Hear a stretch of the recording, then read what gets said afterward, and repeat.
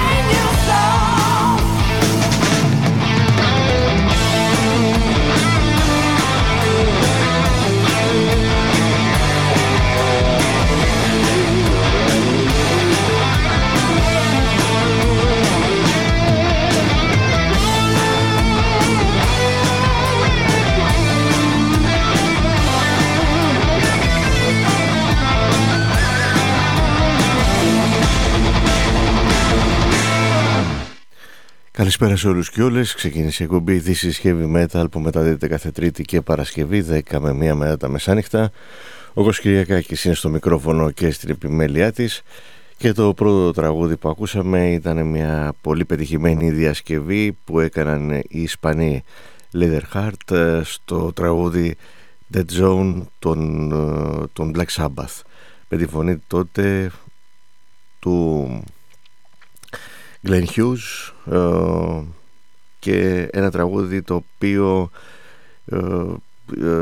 μπορεί και για κάποιους αν το ακούγανε να μην σκεφτόντουσαν ότι μπορεί να είναι τραγούδι το Black Sabbath, και δικαίως βέβαια, καθώς το δισκάκι αυτό συνοδεύεται από μια έτσι ιστορία, ας πούμε, η οποία λέει ότι ο Τόνι Αϊόμι ήθελε να το κυκλοφορήσει σαν προσωπικό του άλμπουμ, το Seven Star είναι το δισκάκι του 1986, το οποίο τελικά η εταιρεία η Warner δεν του επέτρεψε να το κάνει αυτό. Μάλιστα είναι και το εξώφυλλο το οποίο προδίδει αυτό το παρασκήνιο, αν θέλετε, που έχει μόνο τον Τόνι Αϊόμι στο εξώφυλλο και όχι όλο το συγκρότημα. Και μάλιστα η συνεργασία του με τον Glenn Hughes ήταν μια συνέχεια του Τόνι Αϊόμι, που δοκίμασε δυνατές φωνές, όπως για παράδειγμα είχε δοκιμάσει πριν από το άλμπουμ το Seven Star στο Born Again τον Ian Gillan. Πριν τον Ian Gillan ήταν ο Ronnie James 2, και μετά ακολούθησε ο Τόνι Μάρτιν, όπως είναι γνωστό, με το Eternal Idol το 1987, όπου ζέστανε την κατάσταση με τους Black Sabbath και τον Τόνι Αϊόμι, δηλαδή, που πήρε πιο ζεστά την ιστορία με το συγκρότημα, αφού βρήκε μια φωνή η οποία είναι και αυτή που μετά τον Ozzy έχει τις περισσότερες συμμετοχές σε άλμπουμ των Black Sabbath σε σχέση με τους τραγουδιστές που έχουν περάσει. Dead Zone έχουν και οι Def Dealer, ένα συγκρότημα από τον Καναδά, που είχαν κυκλοφορήσει ένα πολύ ωραίο άλμπουμ το 1986, δηλαδή τώρα το 1986 ήταν και η κυκλοφορία του Seven Star, που κυκλοφόρησε το αυθεντικό Dead Zone. Δεν έχει σχέση βέβαια με το αυθεντικό Dead Zone, αλλά ίσως θα έδωσε κάποια έτσι περίεργη ομοιότητα, η οποία βέβαια δεν έχει καμία σχέση με αντιγραφές ή τέλος πάντων καμία τέτοια πρόθεση. Απλά ταιριάζει ο τίτλος και λίγο, πολύ λίγο, ίσως μοιάζει και η μουσική σε κάποια σημεία. Πάμε να ακούσουμε λοιπόν το Dead Zone από τους Καναδούς Death Dealer, από το album Keeper of the Flame 1986.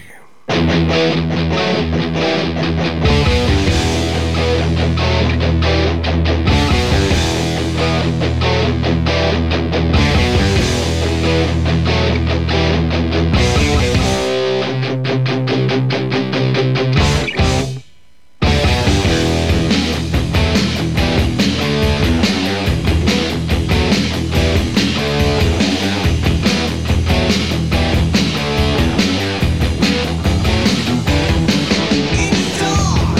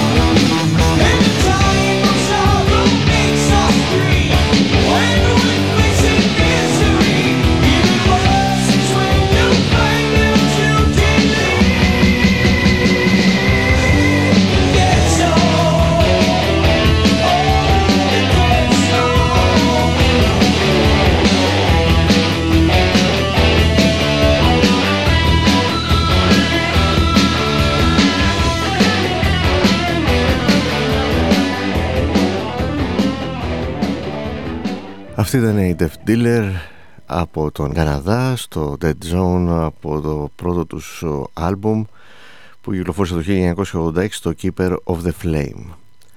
Dead Zone ο τίτλο βρήκα και στους Marshall, ένα πολύ ωραίο συγκρότημα από την Αγγλία, από το Birmingham, από το δεύτερο τους άλμπουμ του 1992, το Power Games.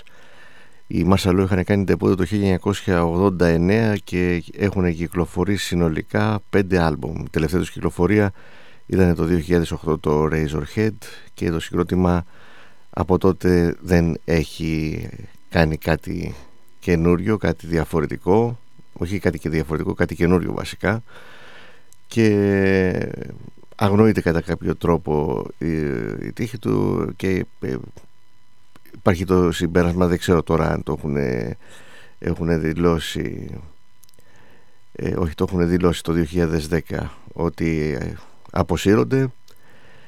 Έχουν αφήσει όμως 5 πολύ ενδιαφέροντα δισκάκια. Από το δεύτερο LP λοιπόν, το Power Game του 1992, ακούμε το Dead Zone από τους Marshall.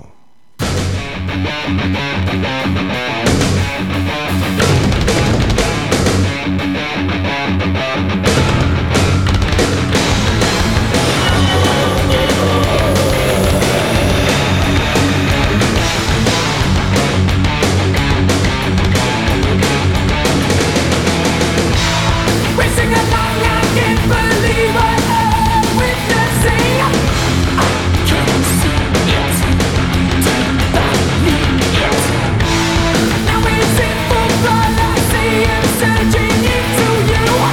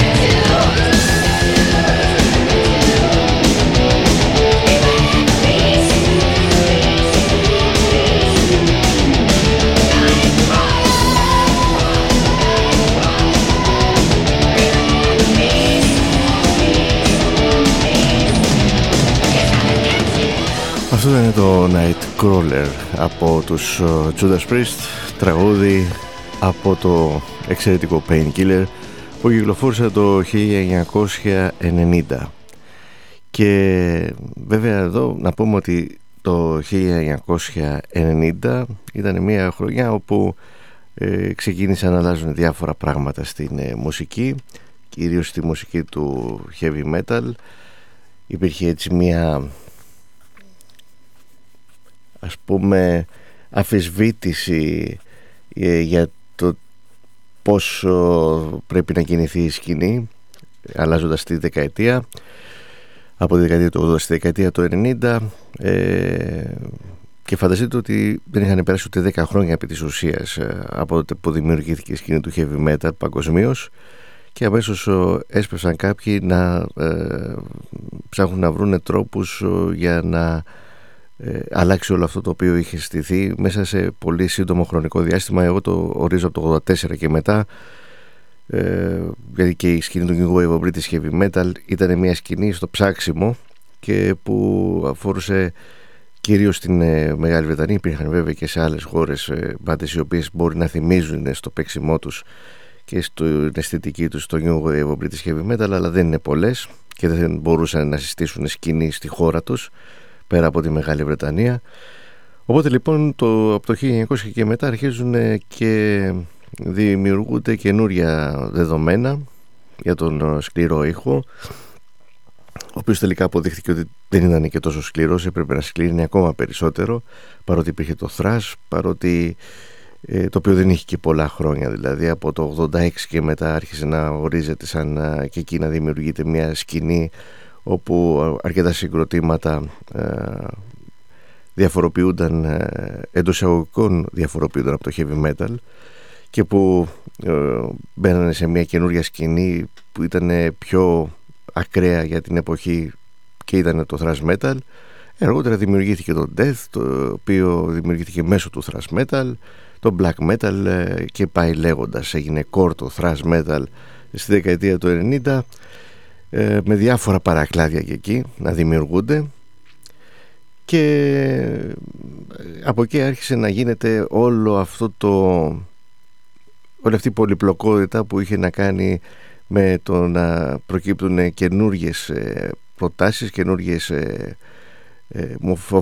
μουσικές φόρμες που ό,τι και αν ήταν έμπαινε κάτω από την ίδια ομπρέλα του metal, όχι heavy metal, του metal συνολικά. Αυτό εντωμεταξύ συνέβη μια εποχή όπου το 1990 είχαν βγει πολύ ωραία δισκάκια για να πεις ότι έδωσαν το δικαίωμα σε κάποιους το πάτημα μάλλον να δηλώσουν έτσι αυτή την αμφισβήτηση, ας πούμε, ξέρω εγώ, για το ότι αυτή η μουσική πρέπει να εμπλουτιστεί με διάφορους τρόπους για να μπορέσει να είναι βιώσιμη. Και το βιώσιμη είναι και μια λέξη η οποία τότε δεν υπήρχε, βέβαια, τώρα την ακούμε πολύ τακτικά και τέλος πάντων ταιριάζει κατά κάποιο τρόπο, και ταιριάζει γιατί και τότε στην ουσία και για τη μουσική, ιδίως για το heavy metal, για τη δεκαετία του 80, ήταν μια καινούρια τάξη πραγμάτων που ξεπρόβαλε και η οποία συνεχίζει χωρίς από τότε μάλλον να αμφισβητεί ότι δημιουργήθηκε από τη δεκαετία του 90. Δηλαδή αυτό που έχω πει και άλλη φορά, death metal δεν υπήρχε ποτέ κάποιος να πει ότι παιδιά πέρασαν 20 χρόνια, αυτή η μουσική πλέον πρέπει να θεωρείται παροχημένη.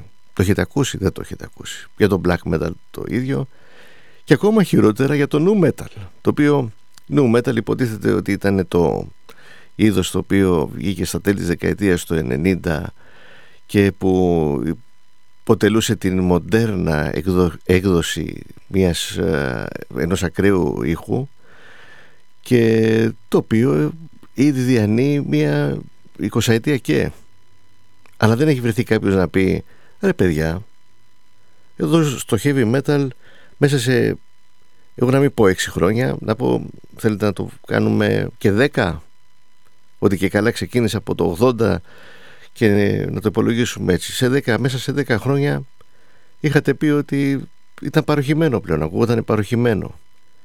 Πώς γίνεται μετά από τόσα χρόνια κάτι το οποίο εμφανίζεται τόσο μοντέρνο το 2000, μετά από 20 χρόνια να εξακολουθεί να ακούγεται το ίδιο μοντέρνο? Και ξέρετε, αυτά δεν είναι τώρα ερωτήματα, είναι ρητορικές ερωτήσεις, γιατί και μόνο το γεγονός ότι μπαίνουν σαν ερωτήματα, ας πούμε, ξέρω εγώ, σε μια σκέψη, τέλος πάντων σε ένα ερώτημα,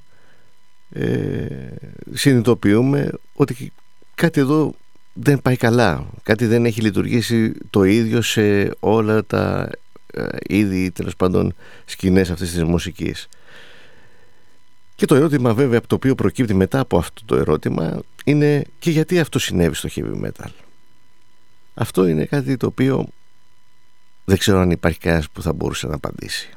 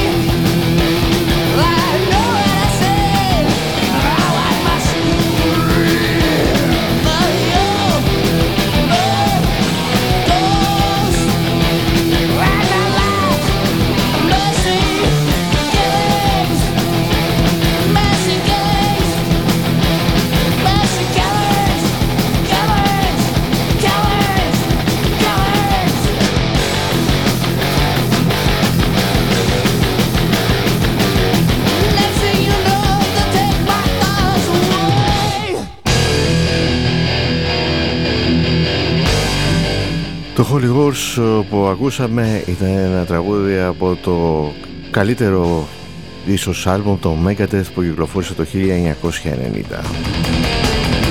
Το 1990 οι Annihilator κυκλοφόρησαν το δεύτερο τους άλμπομ, το Never Neverland. Το τραγούδι είναι το Phantasmagoria.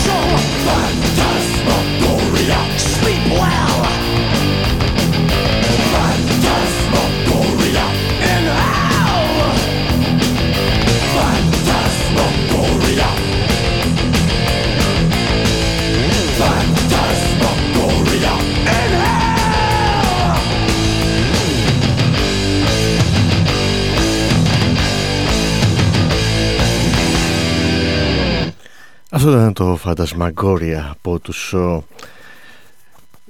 Annihilator, ένα τραγούδι από τα καλύτερα που έχουν στη δισκογραφία τους και που και αυτό κυκλοφόρησε νωρίς στο δεύτερο άλμπομ της μπάντας, Σεπτέμβριο του 1990, στο Never Neverland.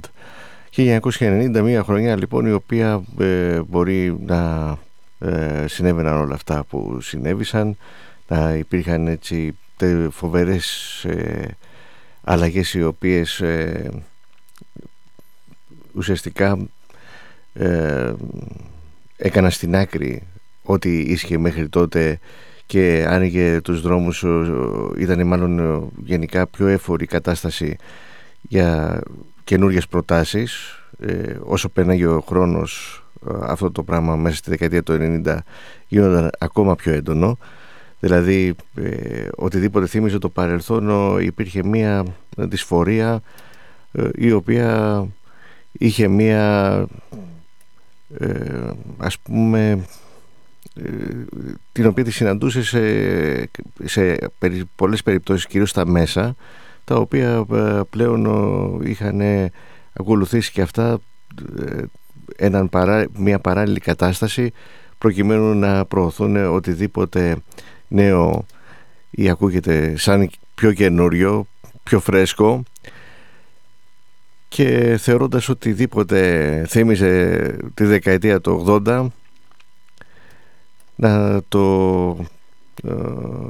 να δέχεται πολύ αυστηρές κριτικές, και οι οποίες βέβαια δημιούργησαν και πολλά θέματα σε συγκροτήματα τα οποία είχαν ξεκινήσει από τη δεκαετία του 80 ή προσανατολίζονταν σε αυτόν τον ήχο, και που αργότερα και ουσιαστικά τους αποθάρρυναν όσα από αυτά τα συγκροτήματα τέλος πάντων είχαν τέτοιου είδους προσανατολισμό. Τώρα βέβαια αυτό θα μου πείτε, δεν μπορεί κανένας να εγγυηθεί ότι γινόταν εσκεμμένα ή όχι, αλλά το θέμα είναι ότι έπαιξε σίγουρα έναν καταλυτικό ρόλο στην εξέλιξη των πραγμάτων, και που σίγουρα όλο αυτό δηλαδή οδήγησε την κατάσταση στο σήμερα. Δηλαδή από τότε ξεκίνησε όλη αυτή η ιστορία με την αλλαγή σε αυτόν τον ήχο, τον οποίο τον πολέμησε κιόλας η ίδια σκηνή, τον ήχο του heavy metal ενώ της δεκαετίας του 80, και που τέλος πάντων ήταν κάτι που δεν θα μπορούσε κανένας να φανταζόταν, ιδίως λίγα χρόνια πριν, 2-3 χρόνια πριν, όταν είχε εδραιωθεί η σκηνή και μάλιστα είχε κατακτήσει πολλούς οπαδούς παγκοσμίως, και έχοντας όλη αυτή τη δισκογραφία στη διάθεσή της, δηλαδή η οποία αναρωτιόμαστε και ακόμα και σήμερα μετά από 40 χρόνια γιατί δεν βγήκαν τέτοια δισκάκια αργότερα. Και παρόλα αυτά εξακολουθούν κάποιοι και επιμένουν ακόμα και σήμερα, που έχουν δει πως έχει εξελιχθεί η κατάσταση, ότι το heavy metal ήταν παροχημένο τότε και είναι και σήμερα, και είναι πάντοτε πιο τέλος πάντων υποστηριχτές οτιδήποτε εκφράζεται ως νεότερη άποψη. 1990 κυκλοφόρησαν άλμπουμ και η Flotsam and Jetsam, το When the Storm Comes Down, το οποίο ήταν το τρίτο άλμπουμ της μπάντας, οι οποίοι είχαν κάνει τεμπούτο με το θρυλικό Doomsday for the Deceiver το 1986. Το 1988 και το No Place for Disgrace ήταν πολύ δυνατό άλμπουμ, και το When the Storm Comes Down ήταν το τρίτο LP των Αμερικανών Flotsam and Jetsam από την Αριζόνα. Down in the deep black hole of my heart, I feel the pain inside of the dreams that die.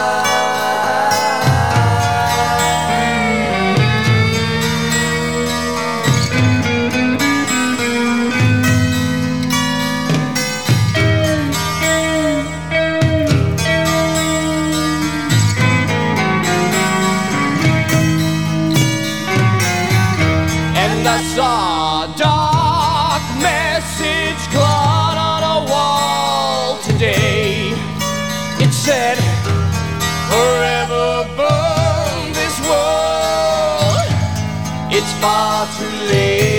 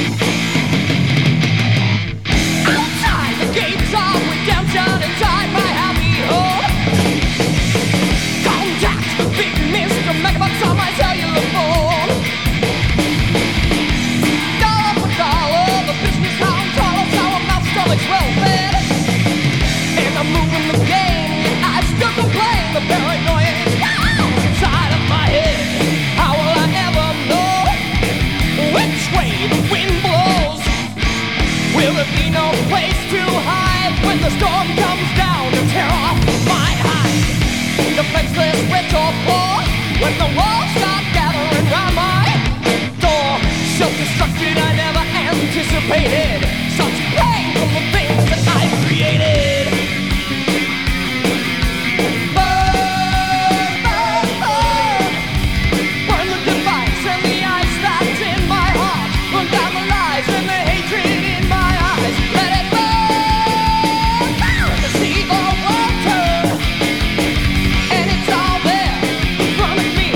I feel compelled to make you say reality.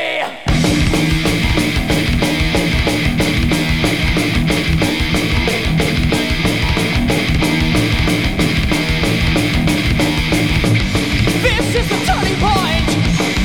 These are the crossroads.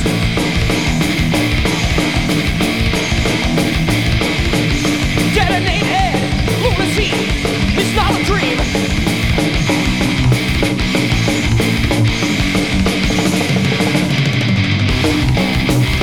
It's not a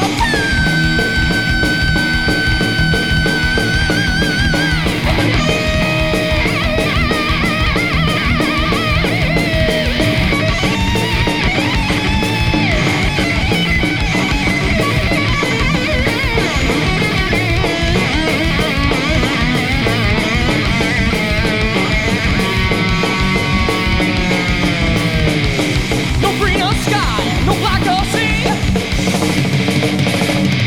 no greater war inside of me.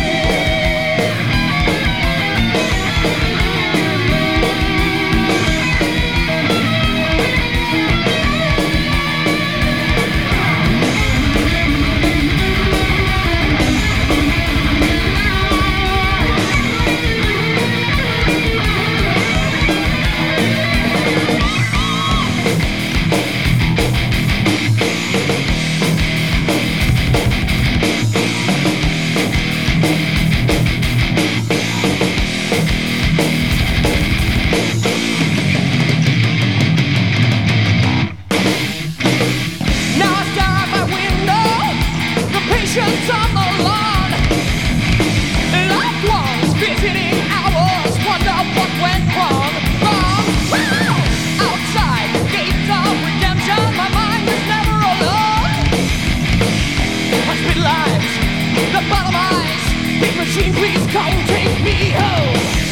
How will I ever know which way the wind blows? Will there be no place to hide when the storm comes down to tear off my hide? Defenseless, rich or poor, when the walls start gathering round my door.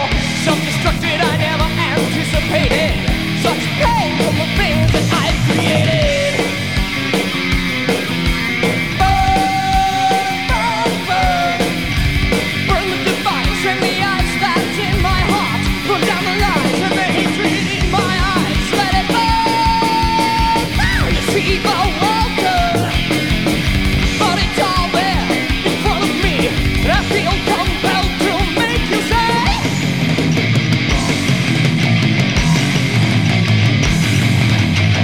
this is reality.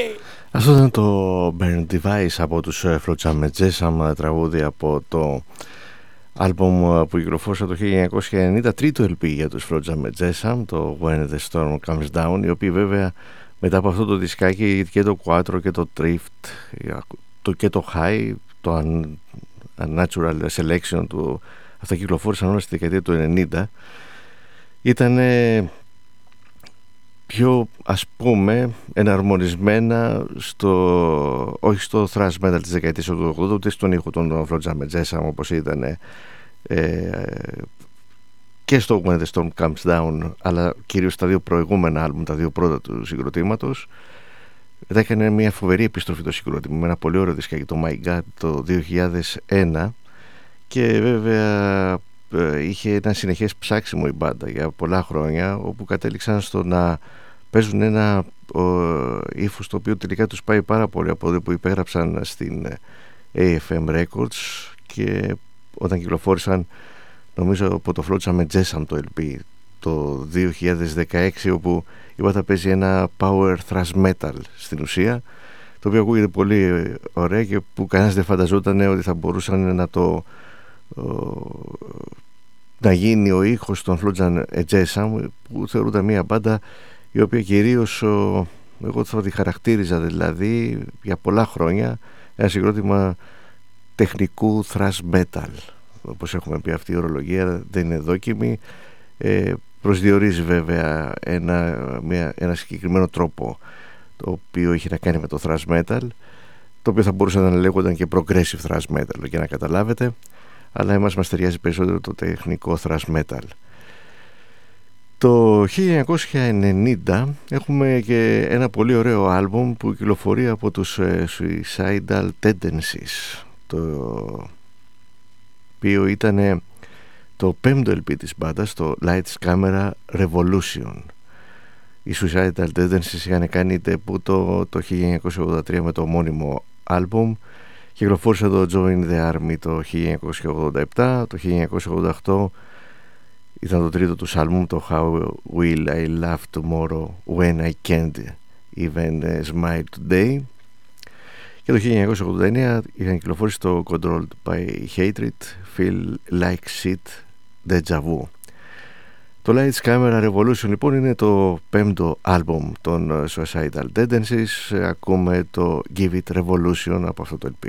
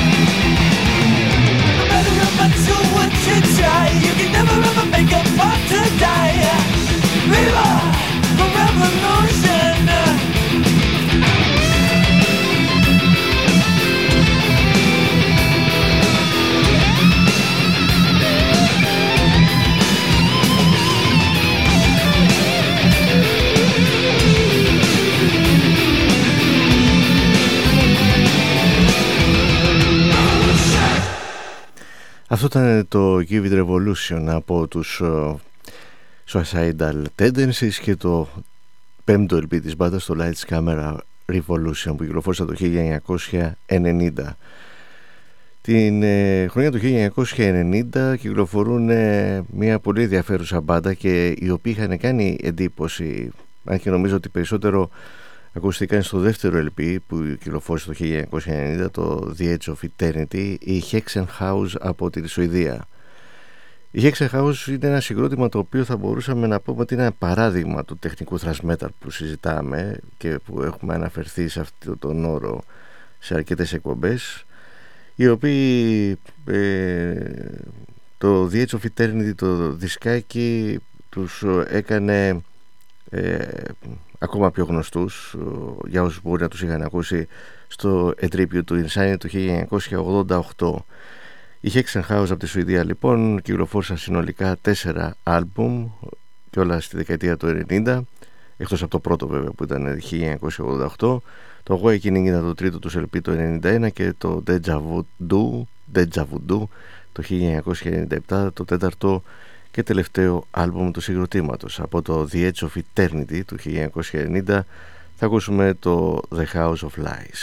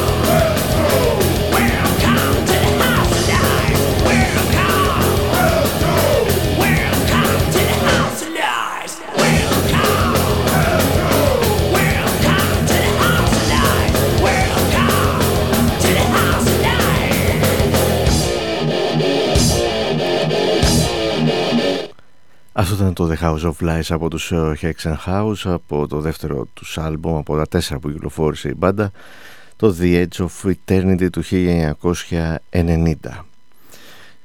1990 και εμφανίζεται μια ενδιαφέρουσα μπάντα, η οποία όμως δεν έκανε πολλά πράγματα. Κατάφερε να κυκλοφορήσει 3 άλμπουμ και αυτά στη δεκαετία του 90. 1990 λοιπόν οι Headhunter από τη Γερμανία κυκλοφορούν το Parody of Life, ένα δισκάκι το οποίο και αυτό ήταν ένα πολύ ωραίο ντεμπούτο από μια μπάντα η οποία έπαιζε power thrash metal, αυτό το σύμπλεγμα δηλαδή δύο ειδών, το οποίο δεν μπορεί να χαρακτηριστεί, θα μπορούσε να χαρακτηριστεί speed metal, αλλά επειδή έχει μια ιδιαιτερότητα σε σχέση με το speed metal, γι' αυτό το λόγο δεν ορίζεται έτσι και ορίζεται ως power thrash metal. Βέβαια αυτές είναι λεπτομέρειες τις οποίες τις αντιλαμβάνεσαι με το αυτί, δεν είναι δηλαδή πράγματα τα οποία τα λέμε τώρα έτσι χαρακτηρίζοντας κάποια συγκροτήματα και απαραίτητα θα μπορούσαμε να καταλάβουμε περί τίνος πρόκειται. Τέλος πάντων, το Parody of Life λοιπόν ήταν το πρώτο άλμπουμ των Γερμανών Headhunter, οι οποίοι συνέχισαν το 1992 με το Bizarre Gardening Accident και το 1994 κυκλοφόρησε το Rebirth. Το συγκρότημα χάθηκε για πολλά χρόνια και επανήλθανε μετά το 2007 κυκλοφορώντας άλλο ένα LP, το τέταρτο δηλαδή, το Parasite of Society. Από το Parody of Life, ίσως το δημοφιλέστερο άλμπουμ των Headhunter, αν και το Bizarre Gardening Accident είναι και αυτό από τα δυνατά δίσκα για τις μπάντες του 92, από το Parody of Life του 90 όμως θα ακούσουμε το Trapped in Reality.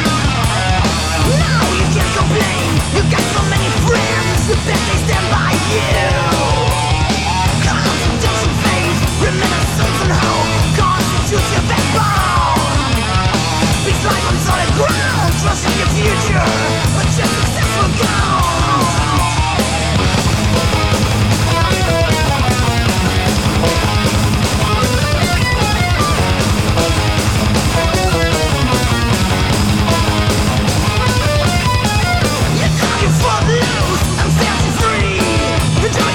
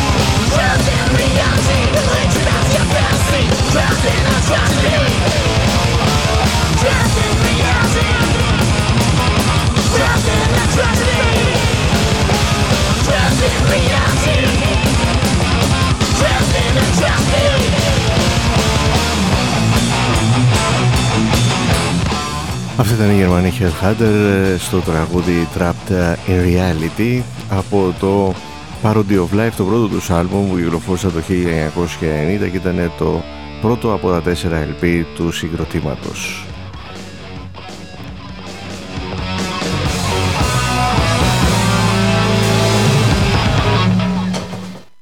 Και πάμε στο πέμπτο άλμπουμ του King Diamond που κυκλοφόρησε το 1990, το The Eye. Ένα ωραίο δισκάκι, όπως συνέχισε ένα πολύ καλό σερί το οποίο ξεκίνησε με την προσωπική δισκογραφία του King Diamond το 1986 με το Fatal Portrait, και από το The Eye θα ακούσουμε το Into the Covenant.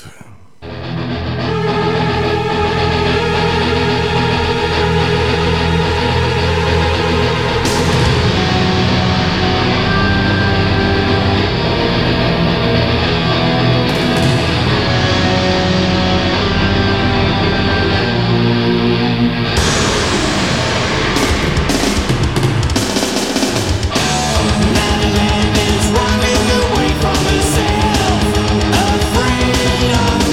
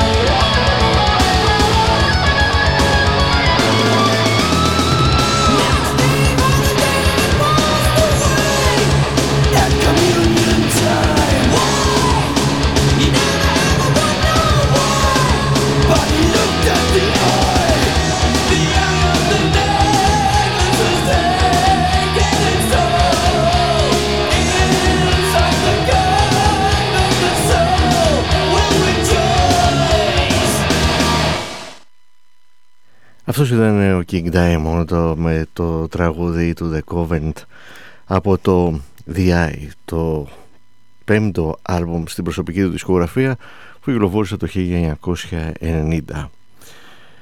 Εκείνη τη χρονιά κυκλοφορούν οι Blind Guardian το τρίτο τους άλμπουμ, το Tales from the Twilight World. Είναι, φανταστείτε τώρα, αυτή η μπάντα, οι Blind Guardian, οι οποίοι εξελίχθηκαν σαν μία από τις μεγαλύτερες μπάντες στο power metal και που αν δεν επέμενε το συγκρότημα δεν θα ήταν αυτοί που ξέρουμε σήμερα. Και το λέω αυτό διότι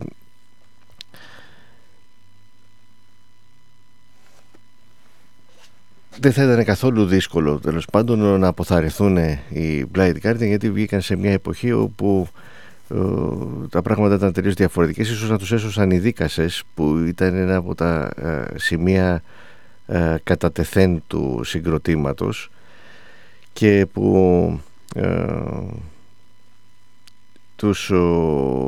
ήταν ο ήχος τους κάπως, ας πούμε,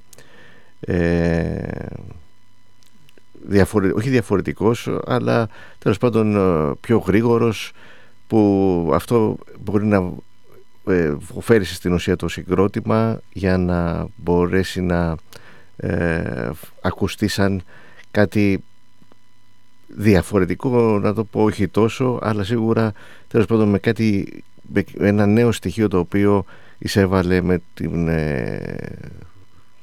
τις συνθέσεις του στην metal σκηνή τότε γενικότερα. Το τραγούδι που θα ακούσουμε στην συνέχεια είναι από το άλμπουμ που συζητάμε, το 1990, από το Tales from the Twilight World, και είναι το Welcome to Dying.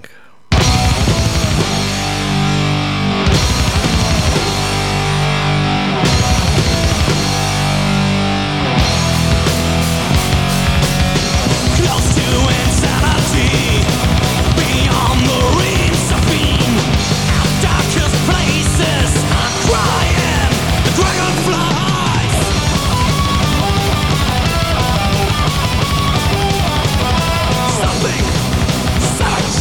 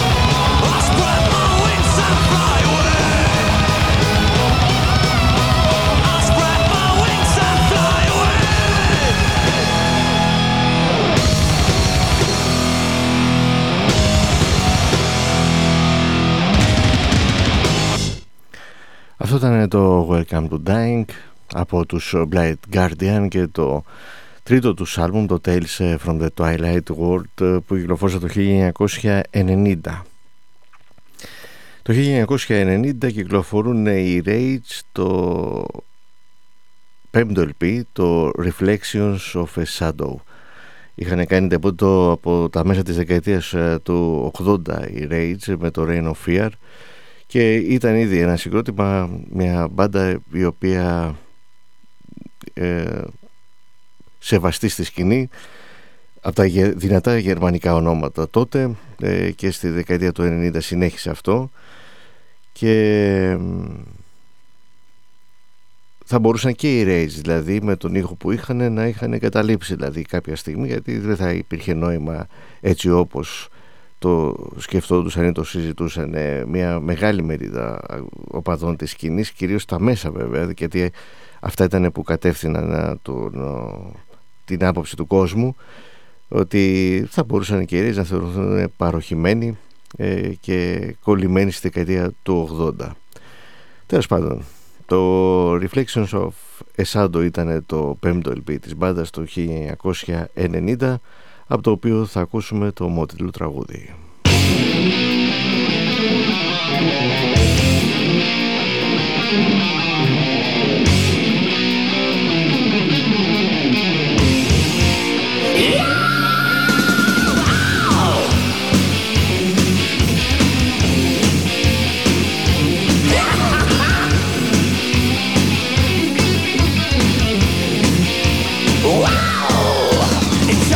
Personality, we people always think the clothing makes a man.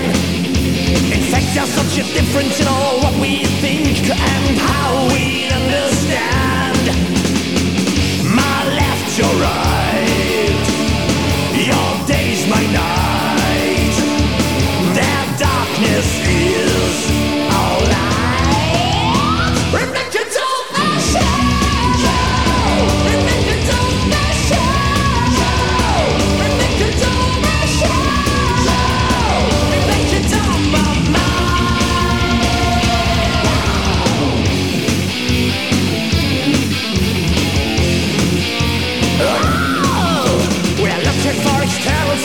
I get blind up in sincerity. But when I hear you talking, then your soul lies free for everyone to see. And what I do becomes my proof. Our extra, our portraits, reflections of the shadow, reflections of the shadow. Reflections of my shadow, reflections of my mind, reflections of my shadow,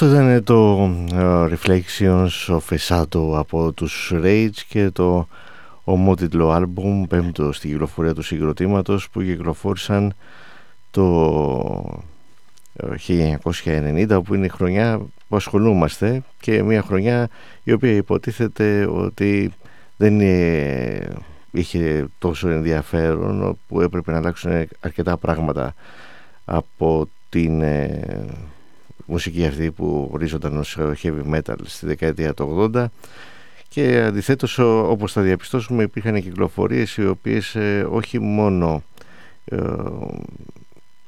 άξιζαν να είναι μέσα στις πολύ καλές κυκλοφορίες συνολικά του heavy metal όλα αυτά τα χρόνια τα οποία και μέχρι τις μέρες μας δηλαδή, αλλά ήταν μια πολύ καλή συνέχεια σε αυτό το οποίο είχε ξεκινήσει μερικά χρόνια νωρίτερα. Κάτι το οποίο δεν δικαιολογούσε δηλαδή να θεωρηθεί, όπως θεωρήθηκε, ως μια κατάσταση όπου έπρεπε να αλλάξουν πράγματα προκειμένου να μπορέσει να παραμείνει αυτό το είδος, ας πούμε, ξέρω εγώ, να παραμείνει μάλλον το ενδιαφέρον σε αυτό το είδος. Εν τω μεταξύ, ξέρετε, έχει και ένα οξύμορο κομμάτι όλο αυτό, δηλαδή ότι στήθηκε πάνω στη βάση του heavy metal αυτή η σκηνή, είχε τέλος πάντων όλη αυτή την επιτυχία για αρκετά χρόνια, με τόσο συγκροτήματα πολλά που έβγαιναν, τεράστια παραγωγή, η οποία βέβαια όμως λόγω της εποχής δεν είχε την ίδια διάδοση για όλες τις μπάντες, ή τέλος πάντων δεν ήταν διαθέσιμα τα άλμπουμ σε όλο τον κόσμο όπως είναι σήμερα με τη βοήθεια του ίντερνετ. Οπότε λειτουργούσε μια χαρά όλο το σύστημα, και ξαφνικά έρχονται κάποιοι και σου λένε ότι πρέπει να γίνουν κάποιες αλλαγές, οι οποίες δεν ξέρω κιόλας. Εσείς λέτε τελικά να ήταν τόσο πετυχημένες αυτές οι αλλαγές, που όχι μόνο έπιασαν, αλλά κατάφεραν να παραμερίσουν κιόλας το heavy metal ήχο. Δηλαδή σου φέρνει κάποιος κάτι καινούριο από αυτό το οποίο έχεις. Τι πιθανότητες έχει όταν το παλιό, εντός εισαγωγικών παλιό, γιατί τότε ακόμα δεν ήταν παλιό, ήταν μόλις κάποιων χρόνων, έτσι, είναι πολύ πετυχημένο. Πόσες πιθανότητες ένα καινούριο που θα σου φέρει κάποιος έχει την πιθανότητα να γίνει ακόμα καλύτερο από το προηγούμενο που ήταν ήδη πετυχημένο? Είναι σαν αυτό που λέμε ότι ομάδα που κερδίζει δεν την αλλάζεις, ή τέλος πάντων δεν είναι εδώ, ίσως να χωράει και λίγο έτσι να σκεφτούμε το γεγονός ότι μπήκαν διάφορα στοιχεία καινούρια μέσα σε αυτή τη μουσική, τα οποία γίνανε αμέσως αποδεκτά, ενώ όλη η αισθητική και και η μουσική και ο ήχος και η αισθητική, αυτό που λέμε, ήταν τελείως διαφορετικά, όπως το black metal για παράδειγμα. Τι έγινε λοιπόν? Υπήρχαν κάποια στοιχεία, έτσι, δηλαδή θα μπορούσε να πει κάποιες μπάντες οι οποίες ήταν από τη δεκαετία του 80, και πόσα συγκροτήματα να ήταν αυτά? Ήταν η Venom, η Celtic Frost, η Bathory, δεν υπήρχαν και πολλά συγκροτήματα τα οποία είχαν ακουστεί και τα οποία ήταν μπάντες από τις οποίες πήρανε κάποια στοιχεία και τέλος πάντων αυτά τα συνέθεσαν και κάνανε το black metal, ας πούμε, το death metal από άλλα χαρακτηριστικά ενδεχομένως. Γιατί το death metal κυρίως έχει προσκύψει από το thrash, έτσι, δηλαδή απλά όσο πέρναγε ο καιρός μεταλλάχθηκε. Μάλιστα ήταν και, θα το θυμόσαστε, ότι πολλά συγκροτήματα, ας πούμε, στα τέλη του 80, αρχές 90 δηλώνανε death thrash metal, ας πούμε, ξέρω εγώ. Είχε αρχίσει να μπαίνει ο όρος αυτός με ένα τρόπο, έτσι, ας πούμε, πιο διακριτικό, και αργότερα αυτό έγινε σκηνή. Αλλά σκεφτείτε το λίγο, δηλαδή αν δεν υπήρχε η βοήθεια των μέσων, δηλαδή, που να άρχισε να προβάλλει συνέχεια, ας πούμε, ξέρω εγώ, αυτά τα συγκροτήματα, να τα παρουσιάζει ως καινοτόμα, ως καινούργια, οτιδήποτε, δεν ξέρω αν θα έχει καμία τύχη, γιατί ήδη αυτό το οποίο λέμε τώρα, φανταστείτε, ότι ναι, υπήρχαν μπάντες από τη δεκαετία του 83, 4, 5 συγκροτήματα τα οποία βλέπανε μπροστά, να το πούμε έτσι, και που μπορεί να δώσανε κιόλας έτσι ερεθίσματα για να δημιουργηθούν ολόκληρες σκηνές. Και γιατί δεν ήταν τόσο πετυχημένα αυτά στη δεκαετία του 80? Η επιτυχία τους ήταν περιορισμένη. Δηλαδή θα μου πείτε ότι δεν ήταν ακόμα έτοιμο το έδαφος για να μπορέσουν αυτοί να εκφραστούν με τον ίδιο τρόπο όπως αργότερα στη δεκαετία του 90, όπου ο ακραίος ήχος γίνονταν όλο και πιο ζώρικος, ας πούμε. Αλλά είχε προετοιμαστεί ένα έδαφος γι' αυτό, με το thrash metal, με το οποίο θεωρούνταν, ας πούμε, το πιο ακραίο σαν είδος της metal μουσικής τότε, μετά το heavy metal. Και ναι, εντάξει, εγώ θα σας πω και αυτό, ναι, θα το δεχτώ. Αλλά τόσο πετυχημένες επιλογές όμως, που κατάφεραν δηλαδή να παραμερίσουν τελείως, όχι το heavy metal, αυτά τα συγκροτήματα τα οποία υπήρχαν στη δεκαετία του 80 και αυτά τα άλμπουμ τα οποία δημιούργησαν, που ακόμα και σήμερα συζητάμε και όχι αναρωτιόμαστε, δηλαδή μας τρώει έτσι αυτό το μαράζι, ας πούμε, γιατί δεν γίνονται σήμερα τέτοια άλμπουμ και τόσα χρόνια. Και ας μην γίνοντας για το συγκεκριμένο είδος, θα μπορούσαν να δημιουργήσουν τα άλλα είδη αντίστοιχα άλμπουμ, τα οποία να ήταν τόσο έτσι πετυχημένα στο δικό τους το ύφος, που μπορεί να υπάρχουν, αλλά δεν είναι τόσα πολλά σίγουρα. Ούτε τόσα πολλά, και ούτε καν τα συγκροτήματα δεν είναι τόσα πολλά από τις σκηνές, ενώ τις νεωτερίστικες, οι οποίες ξεκινάνε από τη δεκαετία του 90 και μετά. Είναι πορείας άξιο, νομίζω, αυτό το πράγμα. Και εντάξει, νομίζω ότι μπορούμε να σκεφτούμε πιθανούς λόγους που έγινε όλο αυτό, ή τέλος πάντων ψάξουμε να βρούμε πώς αυτές οι επιλογές, σε πάση περιπτώσει, ήταν τόσο πετυχημένες με όλα αυτά τα καινούργια, με όλο αυτό το καινούργιο καθεστώς το οποίο δημιουργήθηκε μετά τη δεκαετία του 90.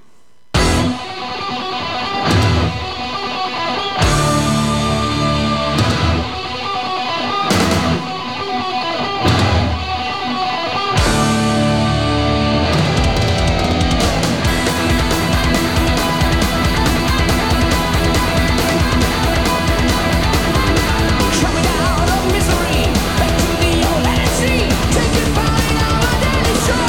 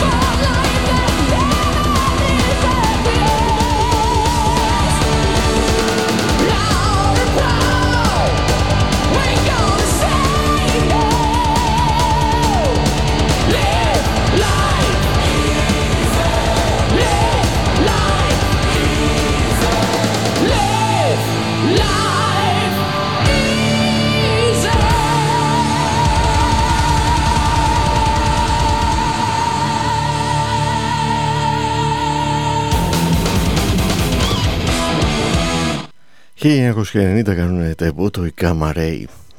Να κάνει τεμπούτο βέβαια από το 1989 με τραγούδι με το Heading for Tomorrow σαν single, και υπήρχαν και άλλα δύο single από τα τραγούδια του πρώτου άλμπουμ, το οποίο είχε τον ίδιο τίτλο, Heading for Tomorrow, 1990 αυτή η κυκλοφορία, και ήταν η απόπειρα του Kai Hansen για μια διαφορετική πορεία στην δισκογραφία μετά την αποχώρησή του από τους Helloween, και με μια επιτυχημένη παρουσία του βέβαια στα τρία πρώτα άλμπουμ της μπάντας. Το Heading for Tomorrow δεν ήταν τόσο ικανοποιητικό, όπως και μάλιστα να σας πω ότι εκ των υστέρων βέβαια τα συζητάμε αυτά. Το Sign No More, το οποίο κυκλοφόρησε αργότερα το 1991, μπέρδεψε ακόμα περισσότερο τα πράγματα. Δηλαδή ήταν ένα άλμπομ το οποίο ήταν σαν να δοκίμαζε κάτι διαφορετικό, επειδή πιθανότατα με το Heading for Tomorrow δοκίμασε αν μπορεί να κινηθεί στο ίδιο πλαίσιο ο Kai Hansen. Με το Sign No More άλλαξε τα δεδομένα, μπορεί να ήταν και επηρεασμένος με όλο αυτό το οποίο γίνονταν. Ουσιαστικά οι Gamma Ray καταγράφουν την πολύ καλή τους πορεία από το Insanity Genius που κυκλοφόρησαν το 1993. Το Heading for Tomorrow ήταν ένα άλμπουμ το οποίο σίγουρα όσοι τότε το περίμεναν και το ακούσανε ήθελαν κάτι περισσότερο από αυτό το οποίο έβγαζε το άλμπουμ, και εν πάση περιπτώσει ήταν το ξεκίνημα μιας νέας σπουδαίας διαδρομής του Kai Hansen με τους Gamma Ray, και που ουσιαστικά κατάφερε να σταθεί απέναντι από τους Helloween, όχι με ανταγωνιστική διάθεση, αλλά όσο ότι αφορούσε ότι πλέον είχαν γίνει δύο μπάντες οι οποίες ήταν ανταγωνιστικές λόγω του ότι ήταν στο κοινό είδος που πραγματεύονταν οι Gamma Ray και οι Helloween. Πιθανότατα να ήθελε να αποδείξει ο Kai Hansen και κάτι με αυτή την επιλογή από το να παραμείνει στους Helloween. Δικαιώθηκε πάντως το ότι δεν παρέμεινε, με την έννοια ότι τα δύο άλμπουμ που ακολούθησαν, τον Keeper, το Pink Bubbles Go Ape και αργότερα το Chameleon το 91 και το 93, ήταν ίσως η πιο δύσκολη περίοδος των Helloween. Όχι ότι μετά έγιναν πιο εύκολα τα πράγματα, τους έκατσε κιόλας δύο καλά άλμπουμ, τους έκατσαν τον Helloween με τον Αντιντέρης που ήταν εμφανιστικός μεσσίας για την μπάντα, και τελικά αυτό τέλος πάντων το έδωσε το δικαίωμα να υπάρχει έτσι αυτή η αντίληψη, επειδή ήταν δύο πετυχημένα δισκά για το Master of the Rings και το The Time of the Oath, που ανοίγαν ουσιαστικά μια καινούργια ιστορία για το συγκρότημα. Δεν μπορούσε κανένας να τα συγκρίνει βέβαια με τα προηγούμενα δισκάκια, τα Keeper και το Walls of Jericho, αλλά εν πάση περιπτώσει οι Helloween ήδη είχαν καθιερωθεί σαν μπάντα και συνέχισαν κατά κάποιο τρόπο από το μηδέν σε ό,τι αφορούσε ό,τι είχαν κυκλοφορήσει μέχρι τότε, αλλά ήδη όμως με το μεγαλείο που καταγράφονταν κάτω από το label το Helloween. Ακούγεται λίγο περίεργο, αλλά έτσι ήταν τα πράγματα, διότι γενικά και από τότε και αργότερα χωρίστηκε η πορεία των Helloween σύμφωνα με τον Αντιντέρης, δηλαδή πως λέμε προ Χριστού και μετά Χριστό, προντέρης και μετά ντέρης, κάτι τέτοιο δηλαδή, κάπως έτσι πήγε το πράγμα. Και για τη συνέχεια θα ακούσουμε τους Anthem, ένα συγκρότημα από την Ιαπωνία. Είναι το συγκρότημα νούμερο 2 μετά τους Loudness, τεράστια δισκογραφία, πολύ καλή μπάντα, και οι οποίοι είχαν κάνει το πρώτο τους δισκάκι το 1985. Το 1990 λοιπόν κυκλοφορούν το No Smoke Without Fire, το οποίο ήταν το 6ο άλμπουμ του συγκροτήματος και από το οποίο θα ακούσουμε το Love on the Edge.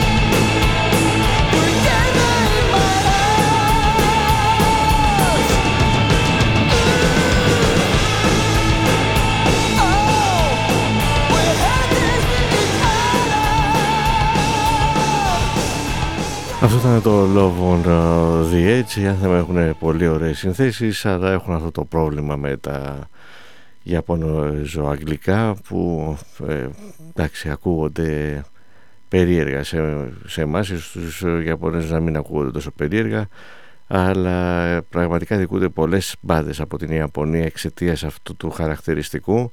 Τώρα και τι θα κάνανε, να τραγουδούσαν στα Ιαπωνέζικα, ακόμα χειρότερο για μας, αλλά ήταν κάτι το οποίο η μόνη λύση τελικά, όπως αποδείχτηκε, αν και τώρα τελευταία έχουν αλλάξει λίγο τα πράγματα, γιατί αυτό έχει να κάνει με την προφορά, δεν έχει να κάνει με το αν μιλάει ο άλλος καλά αγγλικά ή όχι, με την προφορά των Ιαπωνέζων που είναι έτσι χαρακτηριστική και την οποία δυστυχώς την περνάνε και στον τρόπο που μιλάνε και τα αγγλικά. Κάποιες μπάντες λοιπόν είχαν δοκιμάσει να φέρουν δυτικούς τραγουδιστές οι οποίοι θα λύναν αυτό το πρόβλημα, και οι Loudness το είχαν κάνει, αν και οι Loudness το είχαν καταφέρει και με τον δικό τους τραγουδιστή, τον Ιάπωνα, να μην ακούγεται τόσο δηλαδή έντονο όλο αυτό το χαρακτηριστικό, το οποίο μπορεί να είναι και αποκρουστικό σε κάποια φάση ή από κάποια ώρα και μετά κουραστικό όταν ακούς και ιαπωνέζικες μπάντες. Και είναι κρίμα πραγματικά, γιατί είναι συγκροτήματα από την Ιαπωνία τα οποία συνθετικά έχουν τρομερές δυνατότητες και έμπνευση, γράφουν πολύ ωραίες μελωδίες, είναι καλοί παίχτες γενικότερα σαν μουσική και έχουν αυτό το ελάττωμα, αυτό το τροτό σημείο, να το πω. 1990 κυκλοφορούν οι Vicious Rumors, που ζήτησε και ο φίλος μου Εύαν κάτι, όχι συγκεκριμένο, από το δισκάκι, το τρίτο άλμπουμ των Vicious Rumors, που είναι και το ομώνυμο της μπάντας. Οι Vicious Rumors είχαν κυκλοφορήσει δύο εξαιρετικά άλμπουμ, το Soldiers of the Night το 1985 και το Digital Dictator το 1988. Οπότε το ομώνυμο LP σίγουρα δεν έφτασε το επίπεδο των δύο πρώτων άλμπουμ, αλλά όμως ήταν σε ένα καλό επίπεδο, όπως και το επόμενο δισκάκι τους, το Welcome to the Ball του 1991. Από το Vicious Rumors στο LP του 1990 ακούμε το τραγούδι Thrill of the Hunt.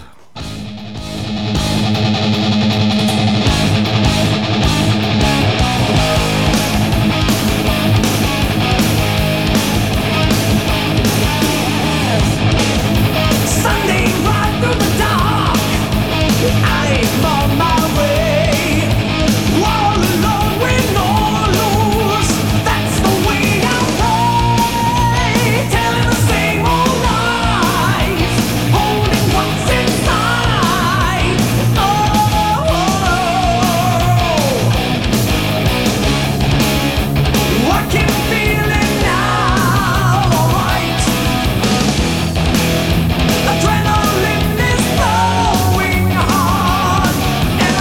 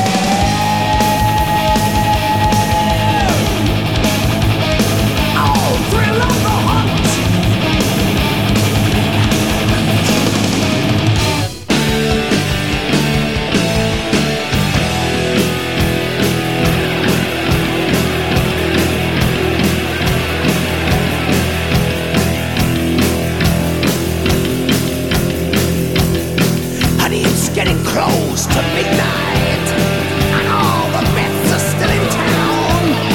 True love and lipstick on your linen, bite the pillow, make no sound. If there's some living to be done before your life becomes your tomb, you'd better know I'm the one. I'll chain your back door, invite me around. Bring your daughter to the slaughter. Let her go, let her go, let her go. Bring your daughter to the slaughter. Let her go, let her go, let her go, let her go.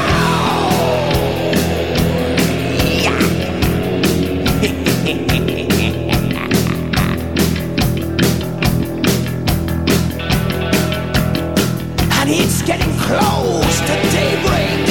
The sun is creeping in the sky. No patent remedies for heartache, just empty words of humble pie. So get down on your knees, honey. Assume an attitude. You just pray that I'll be waiting, 'cause you know I'm coming soon. Bring your daughter to the slaughter. Let her go, let her go, let her go. Bring your daughter to the slaughter. Let her go, let her go, let her go. So pick up your foolish pride. No going back, nowhere, no place to hide. Let it go.